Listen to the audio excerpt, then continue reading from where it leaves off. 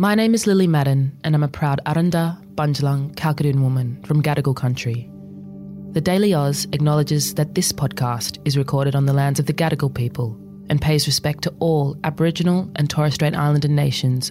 We pay our respects to the First Peoples of these countries, both past and present.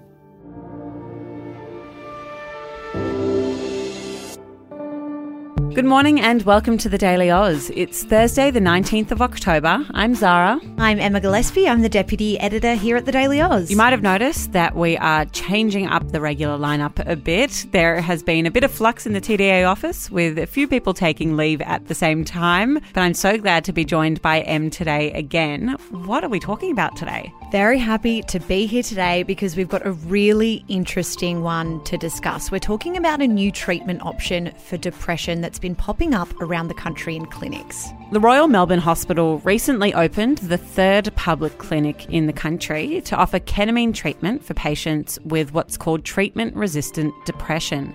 Now, that's a type of depression that doesn't respond to antidepressant medication or other treatments. Yep, so I'm chatting with Black Dog Institute researcher Dr. Adam Bays to understand what that means and how it all works next. But first, Em, here's what's making headlines. US President Joe Biden has met with Israeli PM Benjamin Netanyahu in Tel Aviv after arriving in the country last night. A meeting with Palestinian Authority President Mahmoud Abbas, set to take place today, was cancelled after hundreds of Palestinians were killed when a rocket hit a hospital in Gaza. Gazan Health Authority said the blast was caused by an Israeli airstrike, while the Israeli Defense Forces blamed it on a misfire by a group called Palestinian Islamic Jihad. On this, and I quote, Biden said, "Based on the information we've seen to date, it appears the result of an errant rocket fired by a terrorist group from Gaza." Biden also announced $100 million for humanitarian aid in Gaza and the West Bank. Non-fatal strangulation would become a standalone offence under new legislation tabled in Victoria on Wednesday. Intentional non-fatal strangulation without proof of injury could result in up to 5 years imprisonment, which would rise to 10 years for more serious offences. The reforms have been tabled to protect victim survivors and hold perpetrators to account. New laws to increase paid parental leave will be tabled in federal parliament today. Under the proposal, paid parental leave would increase to 26 weeks in July 2026, with incremental increases to parental leave in the years leading up to that point. The reforms were first announced by the government last year to raise paid parental leave from 18 weeks. New parents will also be allowed to take 4 weeks of concurrent leave, meaning both parents can go on paid leave at the same time from 2026. The government says it will send a strong signal that both parents play a role in caring for their children. And the good news, the Socceroos have won something I had never yet heard before, the Soccer Ashes. It follows a 2-0 victory against New Zealand in London. The Soccer Ashes is a trophy containing the ashes of cigars smoked by the captains of Australia and New Zealand after a match in 1923. The trophy disappeared in 1954 and was rediscovered in a suburban garage earlier this year. Wow, this story took quite the turn. The Socceroos will play their next match in Melbourne in 1 month. Ketamine is commonly used in medicine and by vets as an anaesthetic. It's a dissociative drug, meaning it acts on brain chemicals, and it can stop the brain from interpreting pain messages. Now, it's also being used to treat depression after low doses of the drug were found to quickly and significantly improve depressive symptoms. We know a lot of young people, a lot of TDA listeners live with depression, but for some people, traditional treatment options like antidepressants, therapy, that doesn't always actually work. So for those people and others who might not be able to take antidepressant medication for other reasons, ketamine treatment could actually change the way mental ill health is treated in Australia. But honestly, I had never actually heard of ketamine being used in this way before this point, Zara. So you can imagine I had a lot of questions and I put those to an expert in this field. Dr. Adam Bayes is a senior research fellow at the Black Dog Institute. He is a clinical academic psychiatrist with a special interest in mood disorders. Dr. Adam Bayes, welcome to the podcast. Thanks for having me. First of all, what is ketamine and why is it useful in clinical settings to treat depression? Ketamine is an anesthetic drug that's been around for a long time. About 20 years ago, there was some pivotal studies where there was sub-anesthetic doses of ketamine, so smaller doses, administered to patients with treatment-resistant depression. So this is where patients have failed multiple trials of standard treatments, oral antidepressants, psychological therapies, and it was found to have both a rapid antidepressant effect and also the effect was quite pronounced. So quite a large impact on depression. And since that time, there's been more and more research into the area of ketamine for treatment-resistant depression, and it's been found to be very effective in that patient group. What do we know about the scale of treatment-resistant depression? What is it that we understand about it? Obviously, depression, it's a complex diagnosis and there's different sort of manifestations of depression. So there's more mild forms of depression that might be the result of some life circumstances, and then all the way through to the more severe biological forms of depression where there might be a strong family history of depression. You start to need to use medications like antidepressants or other drugs. And, in the severe cases, things like electroconvulsive therapy or ECT is still a highly effective treatment and is probably around about a third of patients classified as having treatment-resistant depression. So it's quite a high number. Yeah, that's a really significant number. I think that will come as a surprise to a fair few of our listeners. In terms of treatment options for this difficult-to-treat depression, are there many options? I know you've mentioned ECT, but considering that ketamine treatment is, a relatively new kind of phenomenon. There have been exciting advancements also in neurostimulation, so things like transcranial magnetic stimulation or TMS, which is very powerful magnets brought close to the skull. But ketamine is exciting in the sense that in mental health, it's good to have an assortment of different options.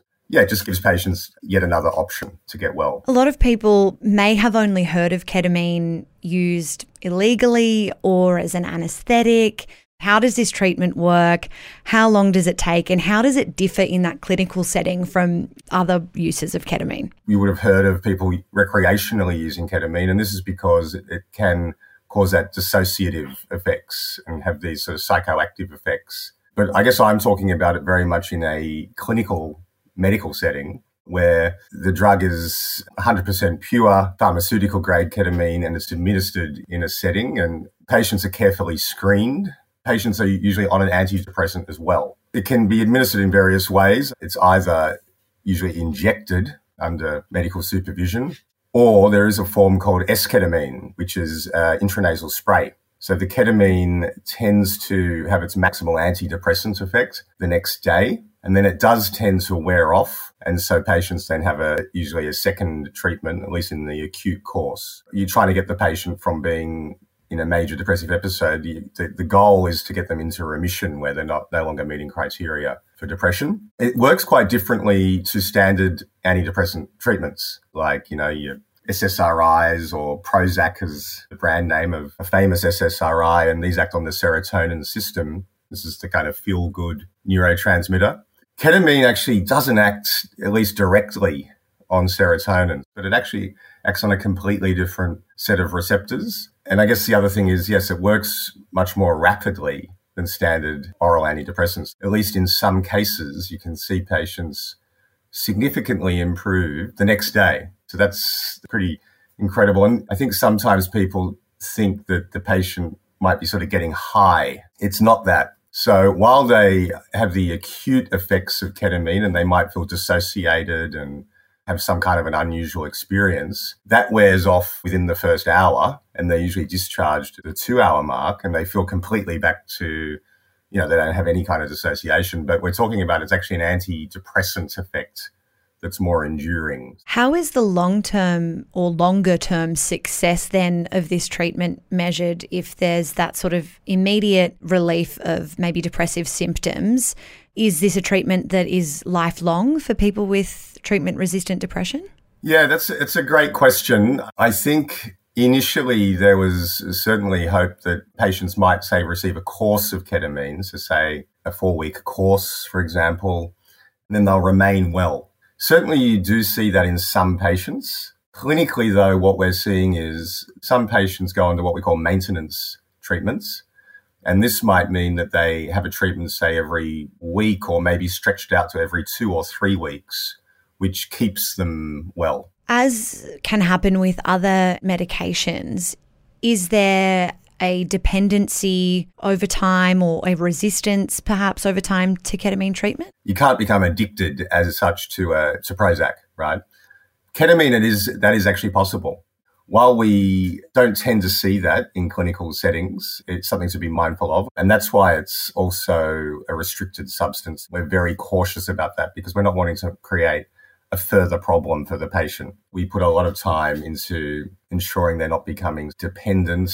It's also why ketamine is administered in the clinic. Are there any other risks or sort of safety concerns associated with receiving the treatment? Yeah, look, there are. And I think like any medication, has a side effect profile, and ketamine's no different. So some of the key things that we monitor for, there can be blood pressure increases. Certainly acutely as well, patients, can become dissociated, unsteady on their feet. Then in the long run, I mentioned risk of dependence. Ketamine can irritate the bladder, and sometimes ketamine can affect the liver. Ketamine services that are out there, they should be monitoring for acute and cumulative side effects. I noted that at least in the clinic that recently opened in Melbourne, that young people are excluded, under 25s are excluded from accessing the treatment. I guess this ties into kind of broader questions about barriers to access, cost, who can access it. So, the kind of demand versus that. Generally it's 18 and over, purely because there's more data on the safety and effectiveness in that age group.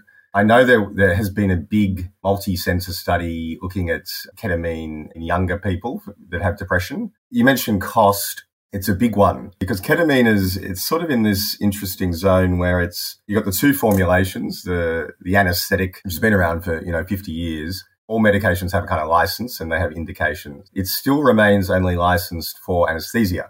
If it's administered for anything other than anesthesia, it's off-label. Then there's the new formulation, which is intranasal S-ketamine. So it's a variant of ketamine. So that has been TGA approved in Australia. But the issue is it's not covered by the PBS yet. There's a period of time where the drug companies have to make a case to the government, will you subsidize this drug? So patients can certainly go out and, if they see their psychiatrist might recommend the intranasal S-ketamine, but it's anywhere between $600 to $800 per dose. Wow. And the usual dosing, as I said, is twice per week initially for the first 4 weeks. So that's a big cost, right? Enormous. That's $1,600 or more. Per week. And that's because it's not on the PBS. The other thing is when you go and see a doctor, most things have an item number. So, for example, if you go and have your appendix removed, there'd be a sort of item number.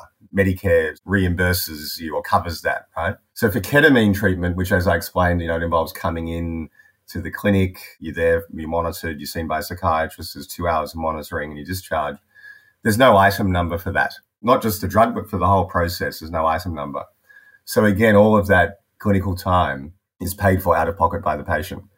So at the moment, we are in a situation where other than there's a few public clinics where it's sort of subsidized by whatever funds the hospital might have, the patient pays out of pocket. Waiting for that magic number. Yeah, and it's a big issue really because it speaks to, inequality and equity, and particularly, I guess, younger people are less likely to have the funds. Do you think there's any stigma associated with the idea or the reputation of ketamine that may have impacted access? I think there is some stigma in the sense of, certainly whenever I read a newspaper article, or at least up until a few years ago, it would always say horse tranquilizer, which is, I always found a bit sensationalist because ketamine is used as a regular anesthetic in humans. It was only researching for this podcast that I realised that horse tranquilizer wasn't the original purpose or sole purpose of ketamine. It's a bit sensationalist, and whereas ketamine is used day in, day out in surgeries, it's used in children for the purposes of anesthesia. I guess the recreational use, etc., it has become a bit more controversial, but it's a medicine like any other medications, and if you just look at the science, it does seem to be effective. in treatment-resistant depression. But if you look at opioids and things like that, pain medications are misused. So any drug really can be misused. But I think the key thing is for us in mental health is providing access to it in such a way that's safe. It's in a controlled setting. There's not going to be diversion to recreational users, and it's not going to cause further problems for patients. Your colleague, Professor Colleen Liu, Yes. She described accessibility to be the next challenge for the treatment. Where do you see ketamine treatment moving in Australia in the next 5 to 10 years? Yeah, that's an excellent question. Look, I think the accessibility question, really it's getting this MBS item number, the Medicare item number, is going to be critical. If that gets up, that will mean a broader section of the community can access the treatment. I imagine it will become rolled out into public mental health. Obviously, there'll need to be an infrastructure there and all the appropriate training and all the knowledge, that goes into this because it is quite a specialized treatment. It will become more mainstream for treatment-resistant depression. There is enough data now to say that it's effective and safe. I think it'll be also getting it out into regional centres as well. That'll be exciting to see it rolled out and available to more people. I think that was a really interesting chat. I know I learned a lot from it. If you did too, send it to a friend. It might be a conversation starter. You never know. Have a great day, and we'll be back again tomorrow.